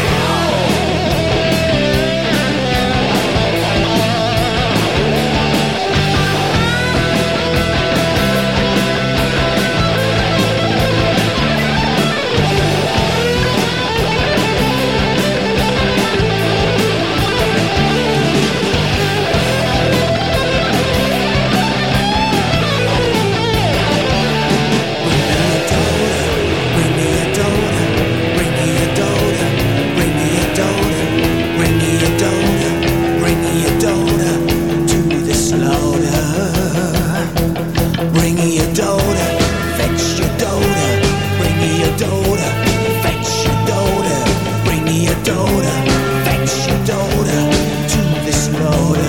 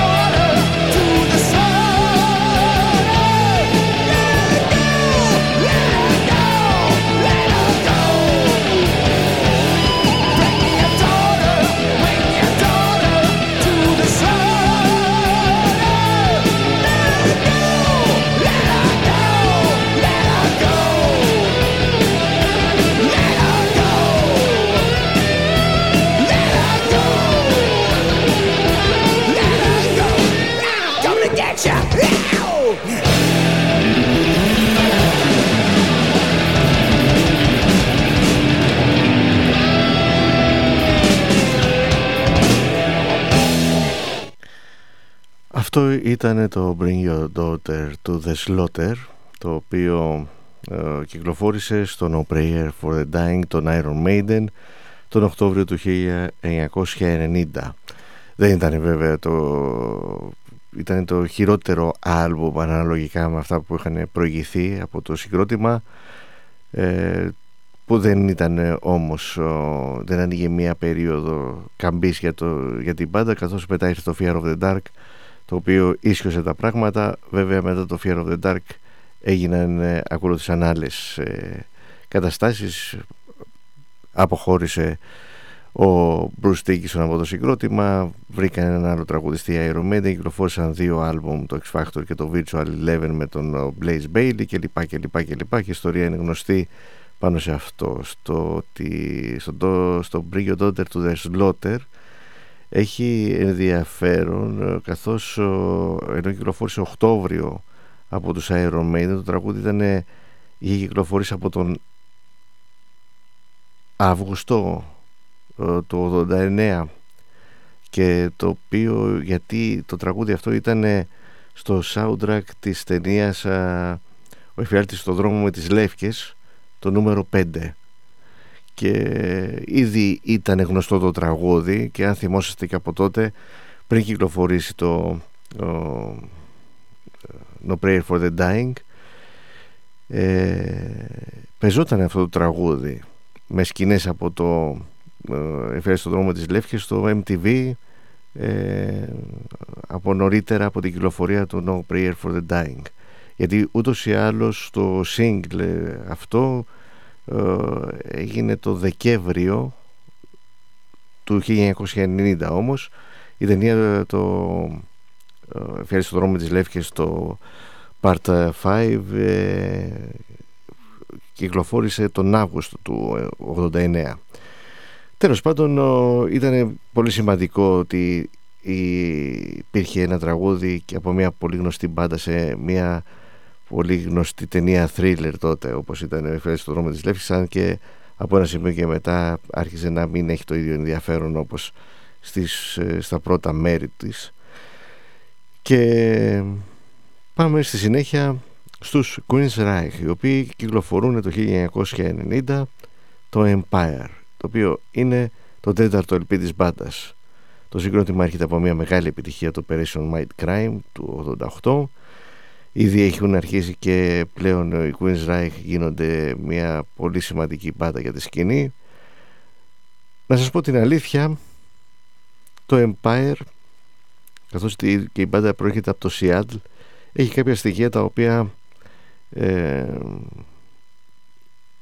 ήταν σύγχρονα, εντός εισαγωγικών σύγχρονα βέβαια, για την εποχή, δηλαδή με αυτό το οποίο εξελίχθηκε μετά τη δεκαετία του 90.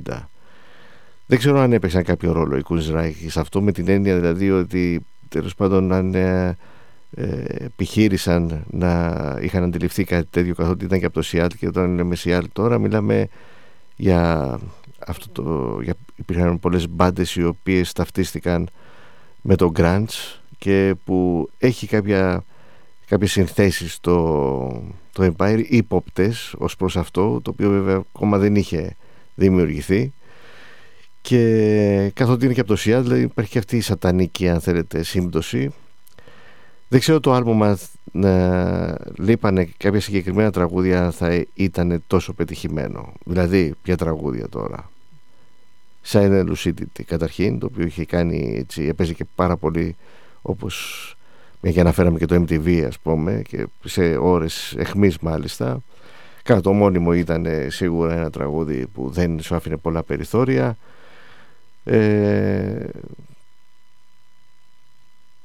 Ίσως αν δεν υπήρχε το Silent Lucidity να ήταν έτσι πιο ψηλά το Another Rainy Night.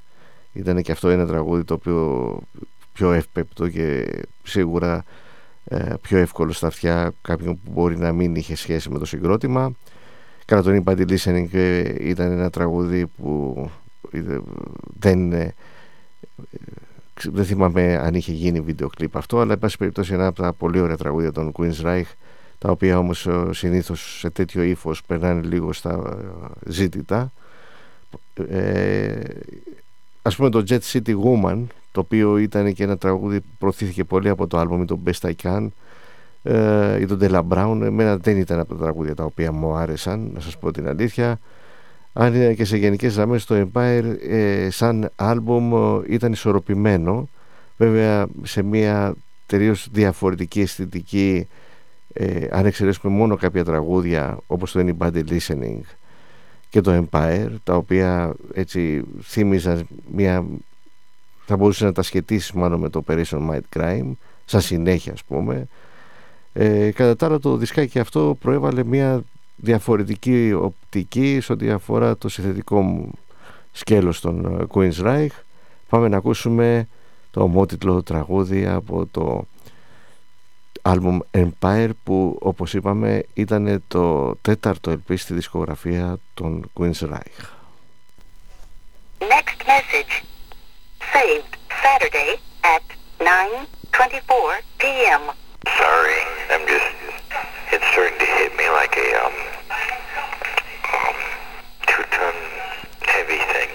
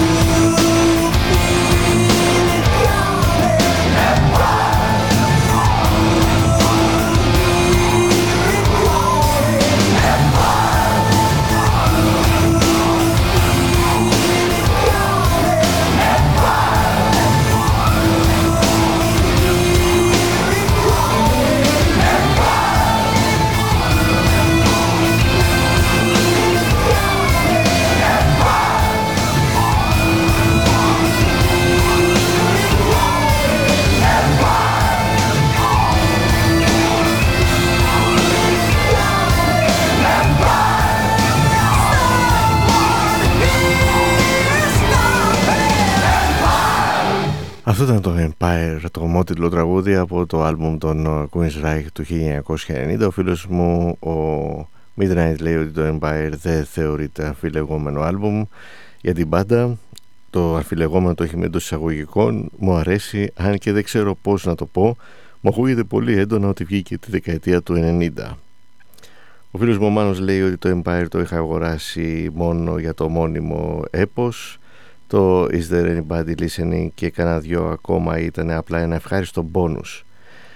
Τώρα να έρθω στο σχόλιο του φίλου μου του Midnight που λέει ότι δεν θεωρείται αφιλεγόμενο άλμπουμ, και όντως δεν θεωρήθηκε, δεν υπήρχε κανένας που να το αμφισβητήσει.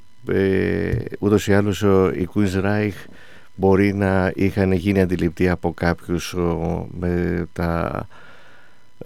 με το Warning και το Rage for Order. Το Operation My Crime ήταν κάτι το οποίο ήταν κορυφαία στιγμή στην καριέρα του συγκροτήματος, κατά το ότι κατέφεραν να κάνουν ένα concept album το οποίο εξ ολοκλήρου ήταν ενδιαφέρον και συνθετικά και σαν concept, και οπότε ήταν μια ιδιαίτερη περίπτωση σε σχέση με τις δύο προηγούμενες κυκλοφορίες. Το Empire τώρα που ακολούθησε ήταν, όπως είπαμε, δύο τραγούδια, θύμισαν την ατμόσφαιρα και το ύφος των Queen's Reich που ήταν στα τρία προηγούμενα δισκάκια τους, ακόμα και στο συμπεριλαμβανομένο και το EP, το μόνιμο EP του 1983. Αλλά από εκεί και πέρα δεν υπήρχε καμία αμφισβήτηση, και εγώ θυμάμαι δηλαδή ότι όλοι ήταν, κανένας δεν είχε ακούσει κανένα να πει τότε ότι ρε παιδιά, πού το πάει η μπάντα, δεν το υπολόγισε κανένας αυτό. Ήταν που έσωσε την κατάσταση σίγουρα το Empire, το οποίο ήταν ένα από τα κορυφαία τραγούδια της μπάντας, παραμένει δηλαδή, μέχρι που ακολούθησε η επόμενη κυκλοφορία το 1994, το Promised Land, όπου εκεί άρχισε να ξεφεύγει το πράγμα, να ξεφεύγει αρκετά. Εγώ επειδή ήμουνα έτσι από τους πολύ ζεστούς ακροατές της μπάντας δηλαδή, έψαχνα να βρω τρόπους να μεταβολήσω αυτό το οποίο άκουγα και να θεωρήσω ότι ήταν μια, αν θέλετε, επιλογή του συγκροτήματος που θα πήγαινε την μπάντα παρακάτω. Δεν σκεφτόμουν ή προσπαθούσα να αντιδράσω στο γεγονός ότι δεν άκουγα τους Queen's Reich που ήθελα και έτσι όπως τους είχα μάθει, και έλεγα λοιπόν και εγώ, όπως πολλοί σε αυτές τις περιπτώσεις, παραμυθιαζόμουν δηλαδή στην ουσία ότι εντάξει, ωραίες συνθέσεις, γιατί όντως και το Promised Land είχε ωραία τραγούδια, αλλά ήταν άσχετα δηλαδή, και είχαν πέσει και οι τόνοι αρκετά γενικότερα στην πλειοψηφία των συνθέσεων της μπάντας, ώσπου έσκασε το Here in the Now Frontier το 1997, ακόμα χειρότερο δισκάκι αυτό και πιο απομακρυσμένο αν θέλετε από το Empire και πριν. Και για μένα η ταφόπλακα θέλετε της οποιαδήποτε διάθεσης να προσπαθήσω να δικαιολογήσω την μπάντα και να θεωρήσω ότι είναι μια φάση τέλος πάντων και θα περάσει, ήταν το Q2K του 1999. Καλά, δεν συζητάμε για Tribe και μετά που ακολούθησαν ή για το Operation My Crime 2 κλπ. Αλλά θέλω να πω για το φίλο μου το Midnight, ας πούμε, ξέρω, που είπε, και πολύ σωστά το είπε, γιατί πραγματικά δεν αμφισβητήθηκε το Empire σαν άλμπουμ, αλλά όμως για τότε ήταν κάτι το οποίο χωνεύονταν και με τα δεδομένα τέλος πάντων, γιατί και εμείς είχαμε αντιληφθεί σαν ακροατές ότι υπάρχει μπαίνουμε σε μια διαφορετική έτσι κατάσταση, την οποία την είδαμε αργότερα, τη διαπιστώσαμε κιόλας, αλλά τελικά φάνηκε ότι οδήγησε, και δεν έφταιγε βέβαια το Empire σε αυτό, αλλά έφταιγε ίσως αυτή η ελαστικότητα η οποία άρχισε να δημιουργείται με το Empire, οδήγησε σε αυτό το οποίο ακολούθησε δυστυχώς με τα επόμενα άλμπουμ. Λέει ο φίλος μου Midnight, ας πούμε, το Rage for Order ή και όλα που έβγαλαν στη δεκαετία του 80 δεν μου μυρίζουν 80's και δεν θεωρώ ότι έχει να κάνει με τα βίντεο που παίζανε συνέχεια στο MTV.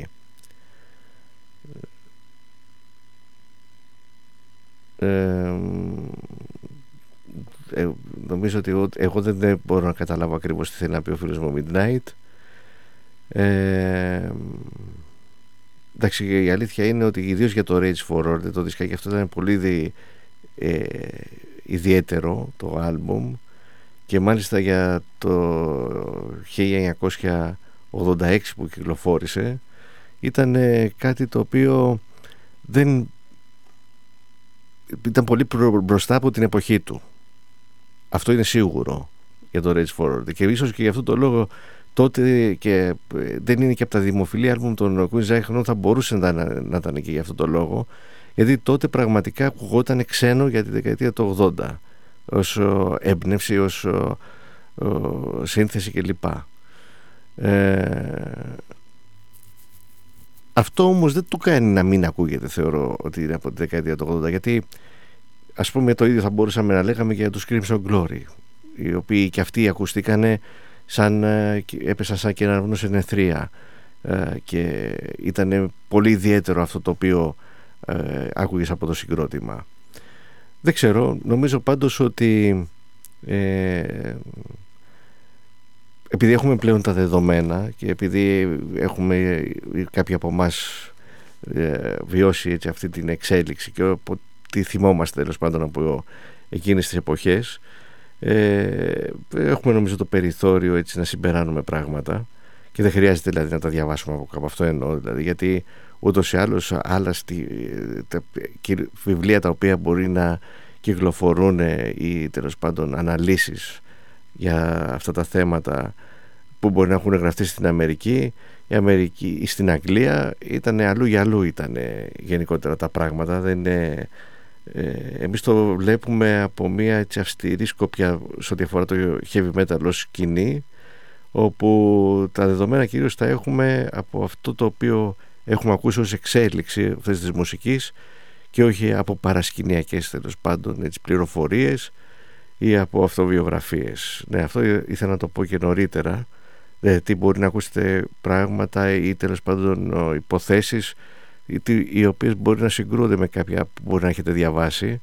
Εγώ δεν αυτά που γενικά κουβεντιάζω στην εκπομπή είναι από προσωπική εμπειρία και από προσωπικές συμπεράσματα τα οποία έχω βγάλει μέσα από αυτή μου την ενασχόληση, και δεν χρησιμοποιώ, αν χρησιμοποιήσω κάτι θα το αναφέρω δηλαδή ως από που μπορεί να το έχω έτσι αποτυπώσει, αλλά σε γενικές γραμμές όλα αυτά τα συμπεράσματα που σας λέω έχουν να κάνουν με την βιωματική μου εμπειρία σε ό,τι αφορά τη μουσική αυτή. Συνέχεια με τους Lethal, που είναι και ένα από τα συγκροτήματα τα οποία αν κάποιος ψάχνει να βρει Queen's Reich, και τώρα εδώ για το φίλο μου το Midnight, ποιους Queen's Reich όμως? Λοιπόν, που κάποιος θα σου πει ένα συγκρότημα που να ακούγεται σαν τους Queen's Reich. Σαν τι? Σαν το Besta-Ken, σαν το De La Brown? Όχι βέβαια. Άρα σαν αυτό το οποίο αποτυπώθηκε από τα τρία πρώτα άλμπουμ της μπάντας, και έχοντας και κάποια χαρακτηριστικά τραγούδια μέσα από τη δισκογραφία τους. Αυτό θα ψάχνει κάποιος να βρει από Queen's Reich, και το οποίο θα μπορούσε να το βρει στους Lethal, ένα συγκρότημα από το Kentucky, οι οποίοι κάνουν debut το 1990 με το Programmed, οι οποίοι δεν θυμίζουν μόνο Queen's Reich, γιατί το τραγούδι που θα ακούσουμε, το Obscure the Sky στη συνέχεια, περισσότερο θυμίζει Fates Warning, αλλά γενικά είναι από τις μπάντες οι οποίες μπήκαν στο Progressive, αλλά δυστυχώς μόνο 2 δισκάκια έχουν αφήσει. Το Programmed που είπαμε και κυκλοφόρησε το 1990, και το Poison Seed, το άλμπουμ του 1996.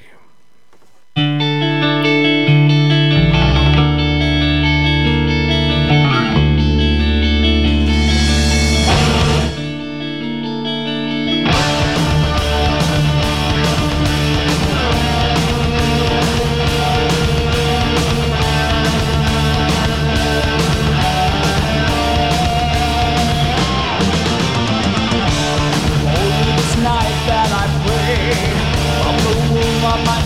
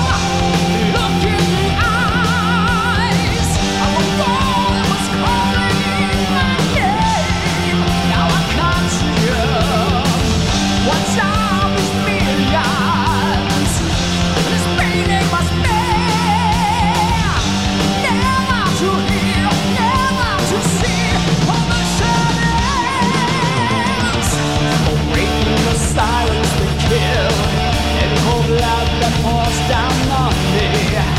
I wear like a crest when I recall this vision that flows through the night while I wish that I was dreaming. Is this the last time we were here? Our children cry out, obscure the sky, obscure my eyes, but this world could not hide. Will this pain we have be shared? And I know we'd make it together. We'll silence.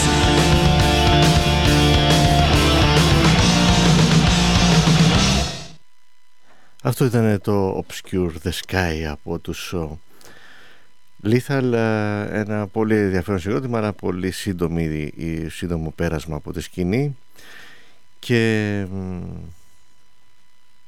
συγκρότημα από το Κεντάκι των Ηνωμένων Πολιτειών.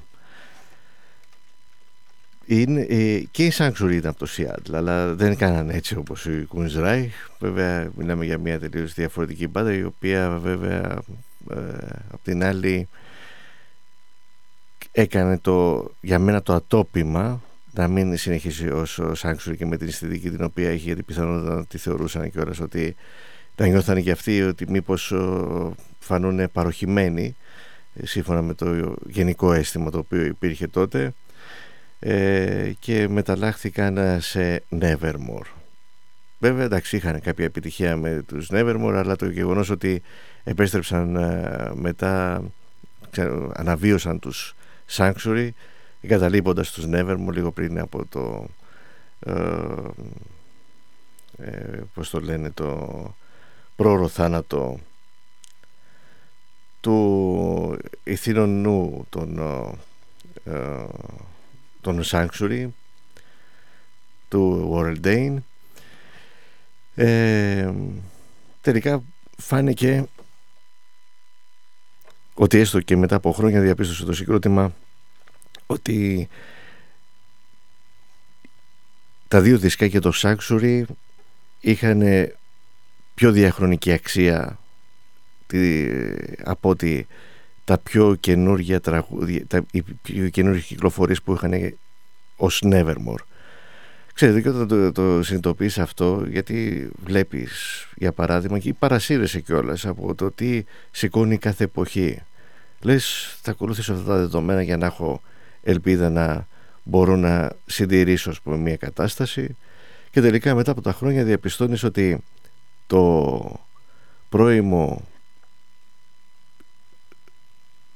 το σκεπτικό που είχες τότε πριν από πολλά χρόνια, η πρώιμη αντίληψη για το πώς ήθελες να σταθείς απέναντι στη μουσική, ξαφνικά διαπιστώνεις ότι αυτό ήταν μια σοφή σκέψη τότε, και η οποία μάλιστα δεν προήλθε από μια, ας πούμε,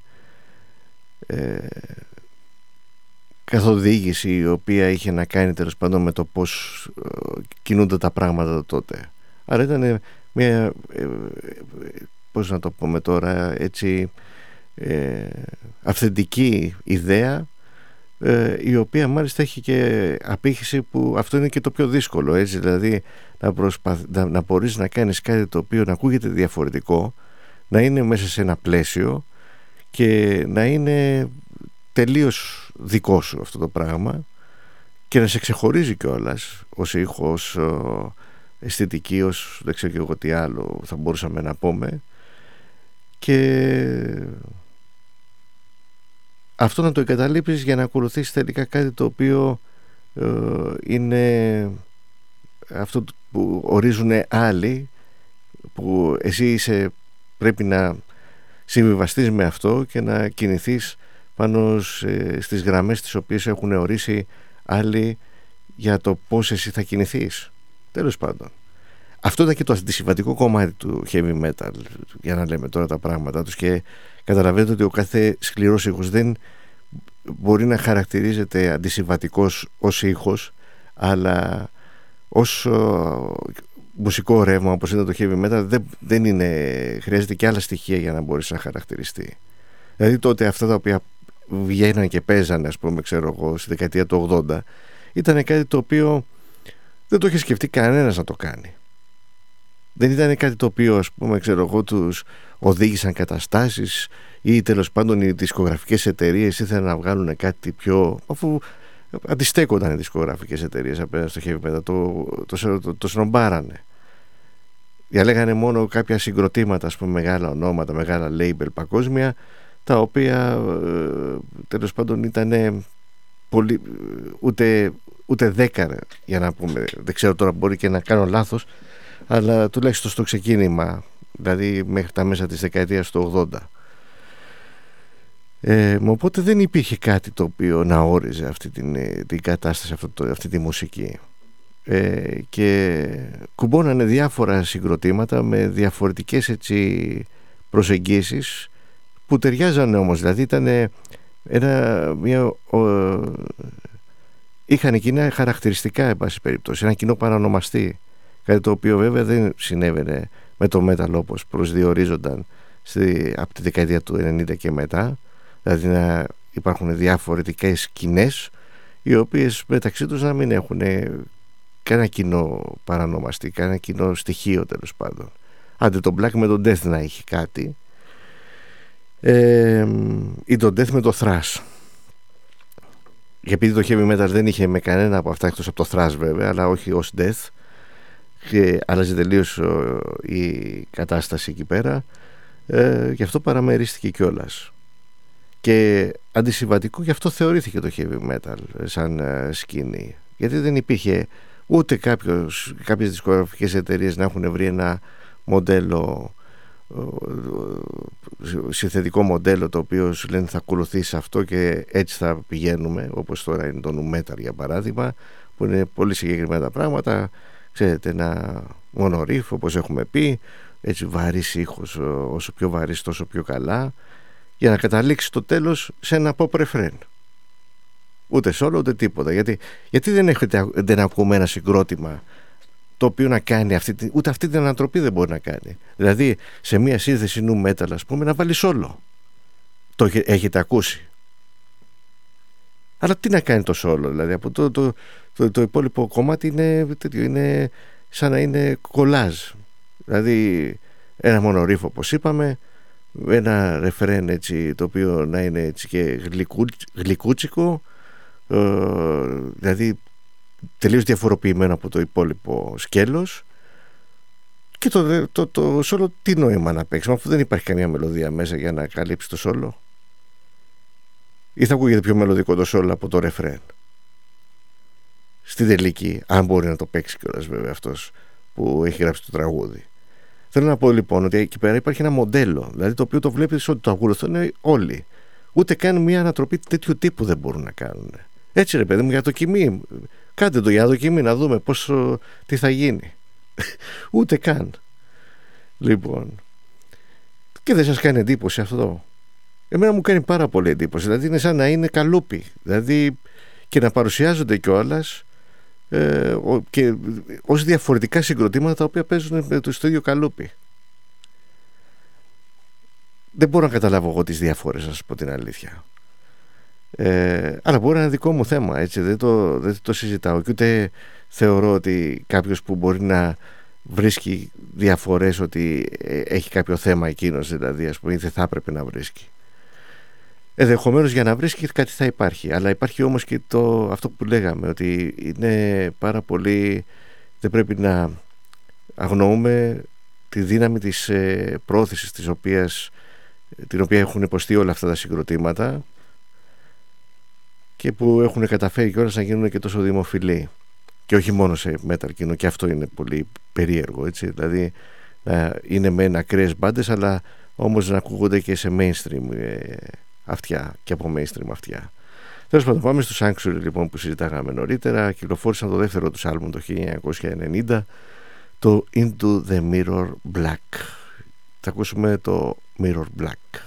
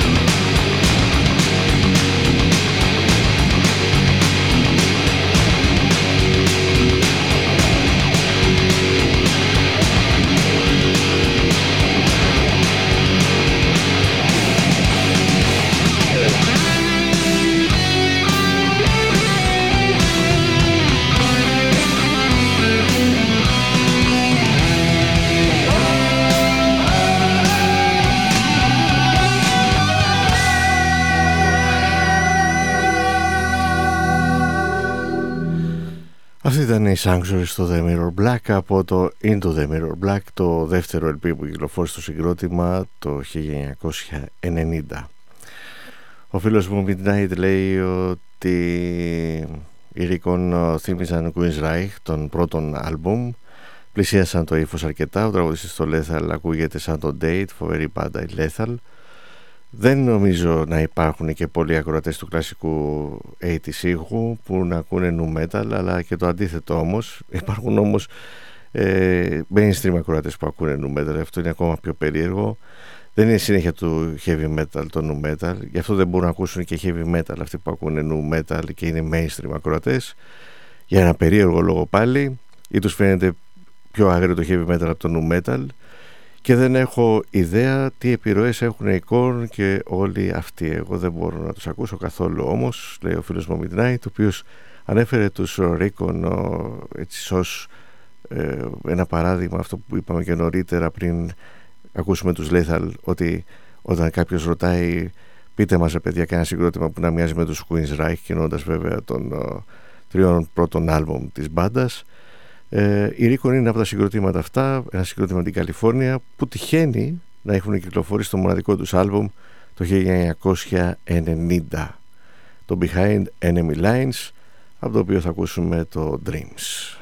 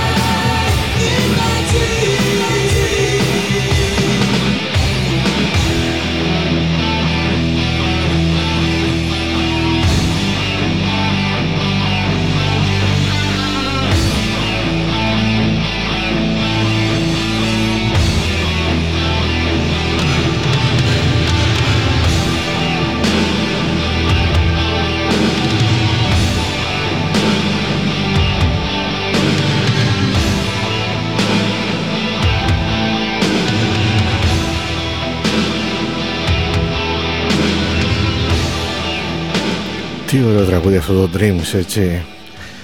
Από τους Recon, οι οποίοι κυκλοφόρησαν το μοναδικό τους LP το 1990, το Behind Enemy Lines, και δεν ξέρω αν έχω πάθει πλάκα, διότι είμαστε 5 λεπτά πριν από τη μία και δεν έχω καταλάβει πως έχει περάσει ο χρόνος.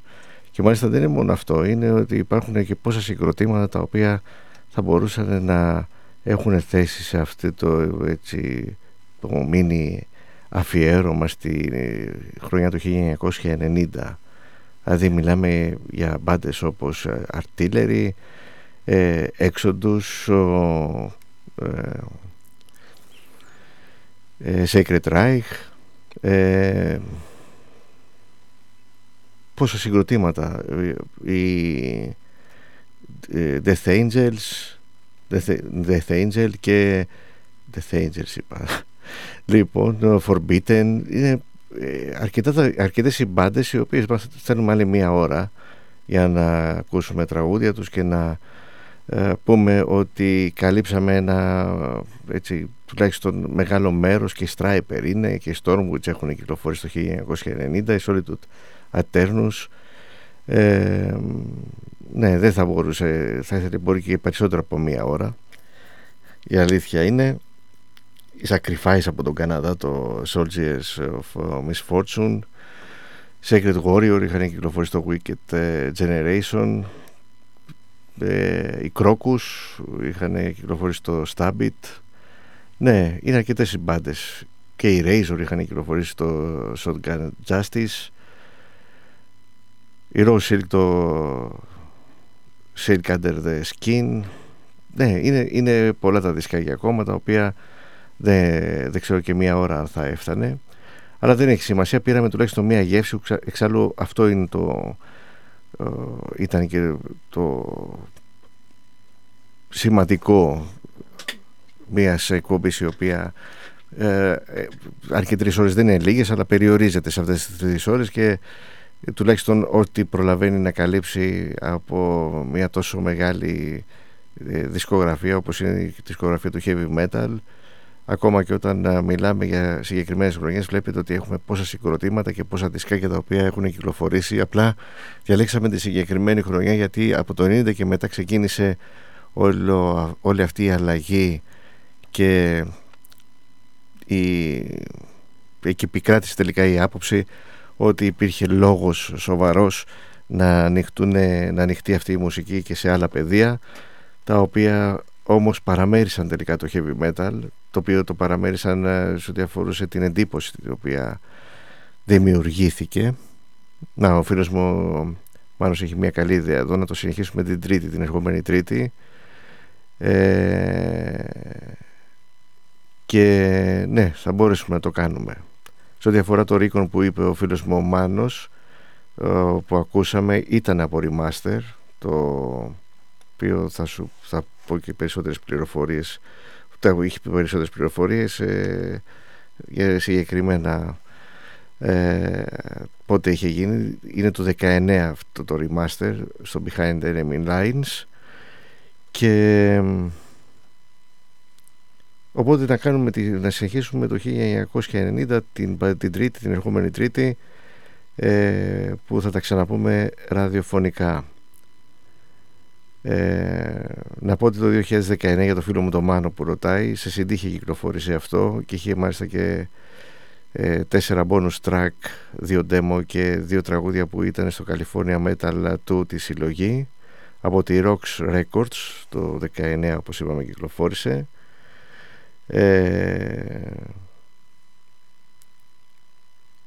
και αν θέλει κάποιες πληροφορίες είναι rocksproductions.com, η ιστοσελίδα με 2 X το rocks και μία λέξη το rocksproductions.com.